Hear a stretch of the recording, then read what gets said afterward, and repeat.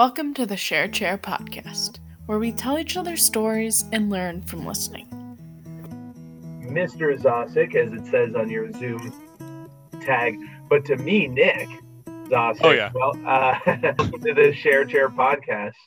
Thank you. Yeah, it's great to be here once again. And I know that it's funny you mentioned the whole, like, my tag on Zoom does say, like, the title and all of that, because I would say it took a number of years, like legitimate years, to feel comfortable referring to all of you that I had as well by your first name. So whether it be like Dave Tooney or Joe Sin or Becky Johnson or all of these people too, it was so unnatural for that time, and to get used to that, it was really uncomfortable at first. It was kind of one of those things where it'd be like, "Hey, Dave," it would just kind of trickle off right there. So it's cool. I mean, it's been a one heck of an experience to get to be a part of a district and a team of educators that helped shape me when I was, like, in this case, in Zoe's position here as like a senior or as an underclassman years prior to that and all of that. It's pretty surreal, I would say, but it's all for the best, and I've been loving it. You know, I'm having my very own like inception moment here, because I am a Spring Lake grad as well, and so then I think of Jerry Rabideau and actually Jerry. Lori Drager might be the only ones now left. I'm trying to think on staff who were on staff when I was a student. But then even to hear you say that was true of me, but then also true of Becky Johnson, because Becky Johnson, who is in my mind just a baby of a teacher. I mean, that she has plenty of veteran years. I'm saying purely by age, because she was a student.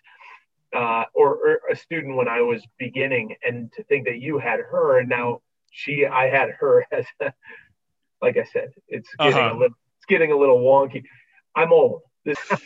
Yeah, and that's definitely crossed my mind as the years go by too, is that I know full well in another 10 plus it's going to be at that point, whether it's like kids that I taught in Manistee that are getting to be into their mid-20s in the future, that I'm like, oh wow, like you're all old enough to be doing literally whatever you want right now. This is incredible. Yeah. So, actually, I really wanted to talk about that and dig into that a little bit more, if you're up for it. Although this is your first year of teaching at Spring Lake, this is your maybe fourth year as a public education teacher. Is that correct?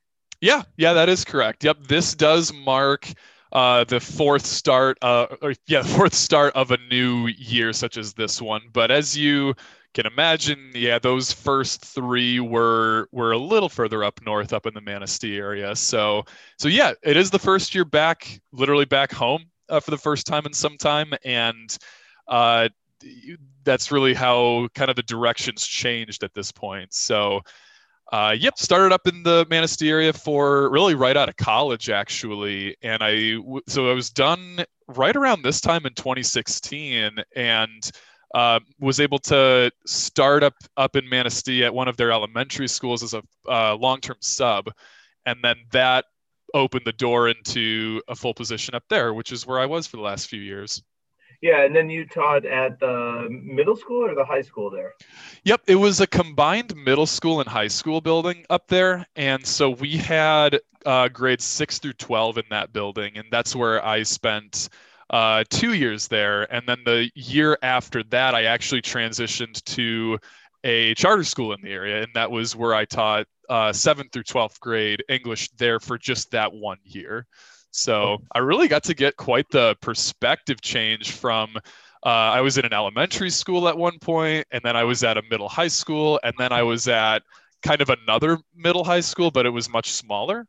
So the experiences were very different, but I would not be even close to the kind of person I am now if I didn't get to have that kind of experience there. And I'm really grateful that I got to have that kind of opportunity, for sure. Well, so I'm anxious to hear about that. Like at each one of those places, this is really for me as a teacher. My first gig was here at Spring Lake, and I've been here for 18 years. And while I'm thankful for that and wouldn't change it now, I could see that there's something to be gained from having some other experiences before you maybe. And I'm not suggesting Spring Lake's where you're going to be forever. That's a choice you and other people need to make.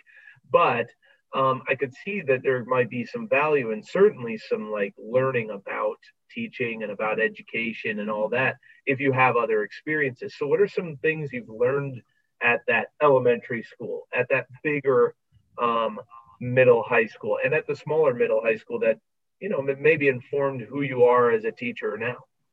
Yeah, absolutely. I think a lot of what really has helped me grow to where I'm at now was really just a better sense of awareness, I would say, with a lot of the clientele that I was able to work with, and that it was really eye-opening to see like where a lot of like the background of a lot of students from across multiple years when I was up there, where there would be instances where you would kind of just have your normal, like, let's say it's a Tuesday like it is today, that you're just kind of going through your Tuesday and things seem to be going smooth. And then there's maybe like we'll have like one or two or like a small group of students that may seem like they're really struggling. And then you learn more about some of what they're going through. And I don't think I really got quite that when I was student teaching or when I was a TA, when I very first started almost 5 years ago now. And I don't think I would have gotten that anyway in my first college year with that, but it was such an eye-opening experience that I'm really glad that I got, was to get to see a better kind of inside look at what really can happen in the lives of some of these kids.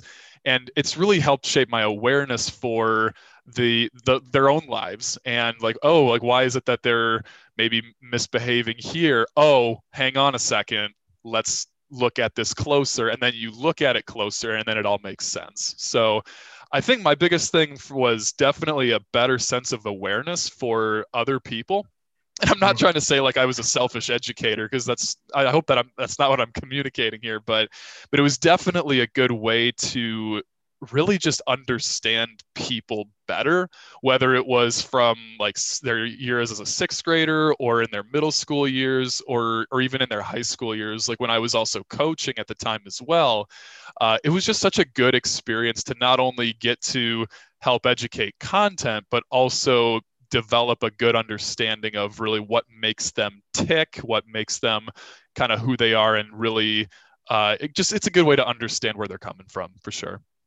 So it's really interesting that you're dialing in even right away more on the person than on the content. And I think so, you know, in terms of adages, they won't care what you know until they know that you care. This is one of the adages that I like and have helped me as a teacher. I know you went to school in Spring Lake. I know we're almost like reverting back to maybe some schooling. You went to school in Spring Lake your whole early life, right? Was it K-12 in Spring Lake schools? Yeah, it was. Yep, all the way from it was exactly the year 2000 to 2012. And then you went to Grand Valley and did your teacher training there, as well as got your English degree and all of that.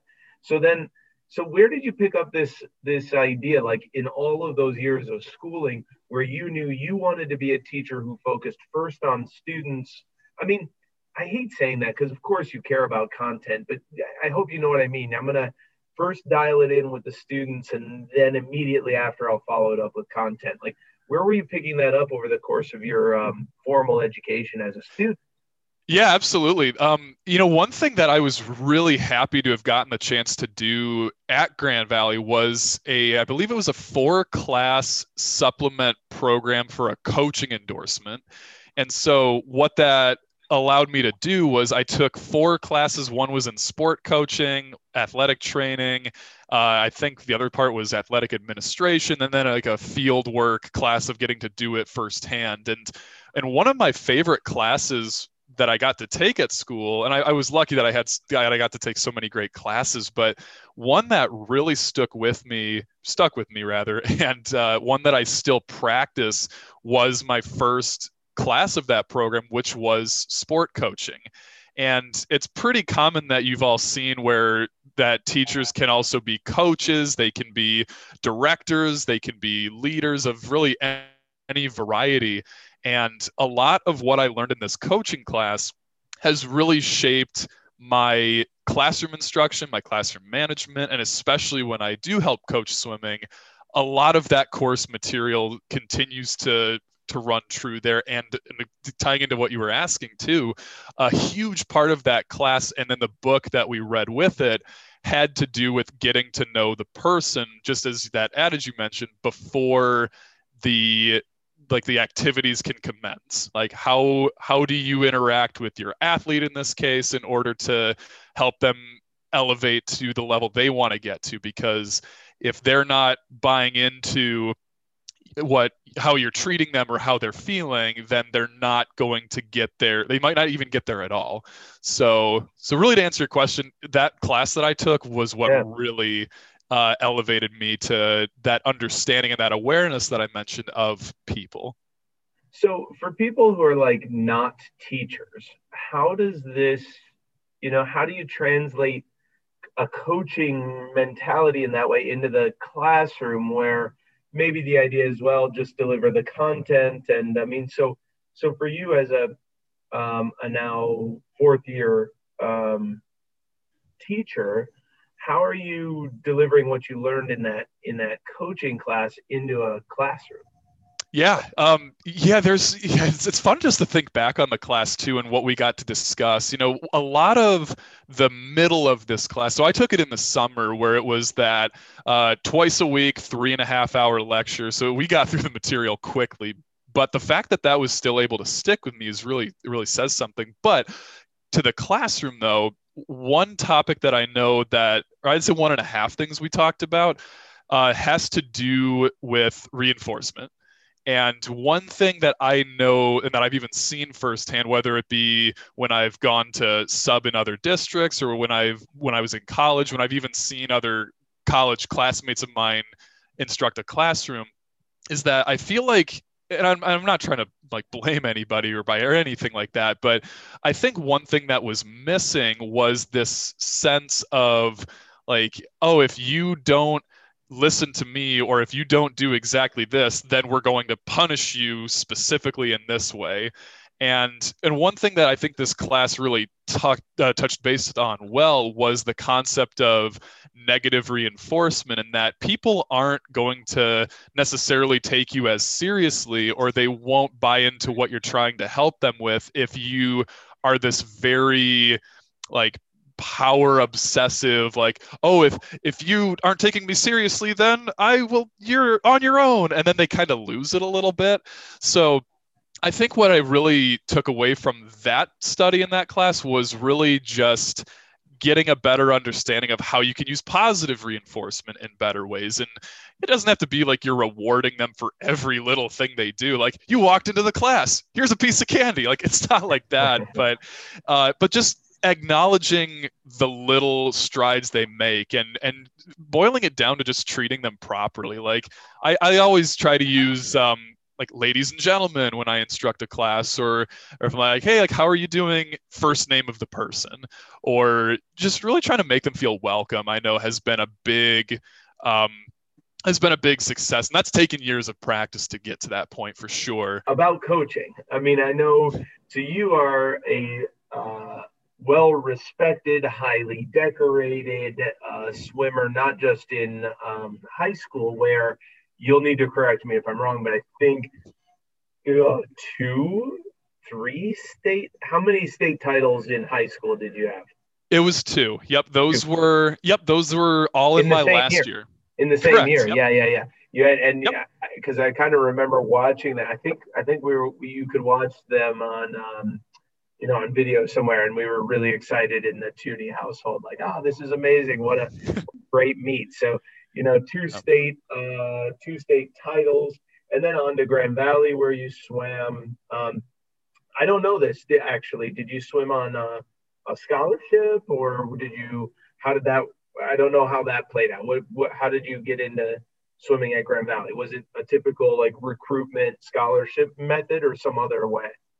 Yeah, their method was definitely one that they actually I think it was right around our conference meet in February of 2012 that I think that was when uh, my mom, who was coaching at the time, she was actually reached out via phone call from the men's coach over at GVSU, and then I got on the phone with him and we chatted for a bit, and it was something I admittedly did not really think much about, was the possibility to go to school at Grand Valley and also to be on their swim team. And then after the state meet wrapped up in March, I talked with him again, or we talked with each other again, and at that point, that was when he offered a formal recruiting weekend to tour the campus, to meet some of the current athletes, to really ask any kind of questions I wanted, tour the facilities.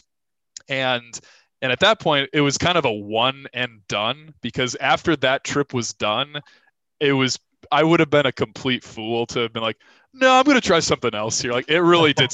It sold it to me so well. But what's amazing is that we at Spring Lake then now get this expertise. And I know that you did, that you were coaching in Manistee as well. And so now we get this awesome, like, wow. I mean, first of all, a kid from Spring Lake, right, who had this great career at Spring Lake, great career at Grand Valley, moves on to Manistee and has some, you do the bumps in the road in coaching in Manistee, and you get the first year, second year out, and then we get you as this. Listen, here's the hoping: we're never fully polished, right? That we kind of always keep learning and growing, and we're never fully polished. But we get this like person with all this expertise as a head coach. It's really exciting for Spring Lake students to be able to have that. But I have to imagine it's hugely exciting for you as well to come back to the place where you had all this, this winning and this excitement, and now to give it to other people has to be pretty cool. Yeah, it's fantastic. It's just been great to chat with you. Here's our famous last question. All right, Nick, if you had one piece of advice for anyone, what would it be? Ooh, so I'm assuming this goes to like high school students, or does this just go to anybody in general, or Anybody? Oh, anybody. Okay. Yep, I think my piece of advice would be to have something planned for your future, but continue to focus on what you can achieve on a day-to-day basis. Have some kind of a vision for what you want to do, maybe a month, a half year, a year from now, or longer, but focus on what you can do today that will help you get there, because there ain't no better time to start than the present. Amen, man. Awesome. Yeah. Hey, what a treat to talk to you for a bit. Thank you so much. Thank you. And thanks for being on the podcast. Thanks so much. That's very much for the time for both of you too. Go Lakers. Go Lakers. Yeah, take care. Bye. Thanks for listening to this week's episode of the Shared Chair Podcast. Stay tuned for next week's episode.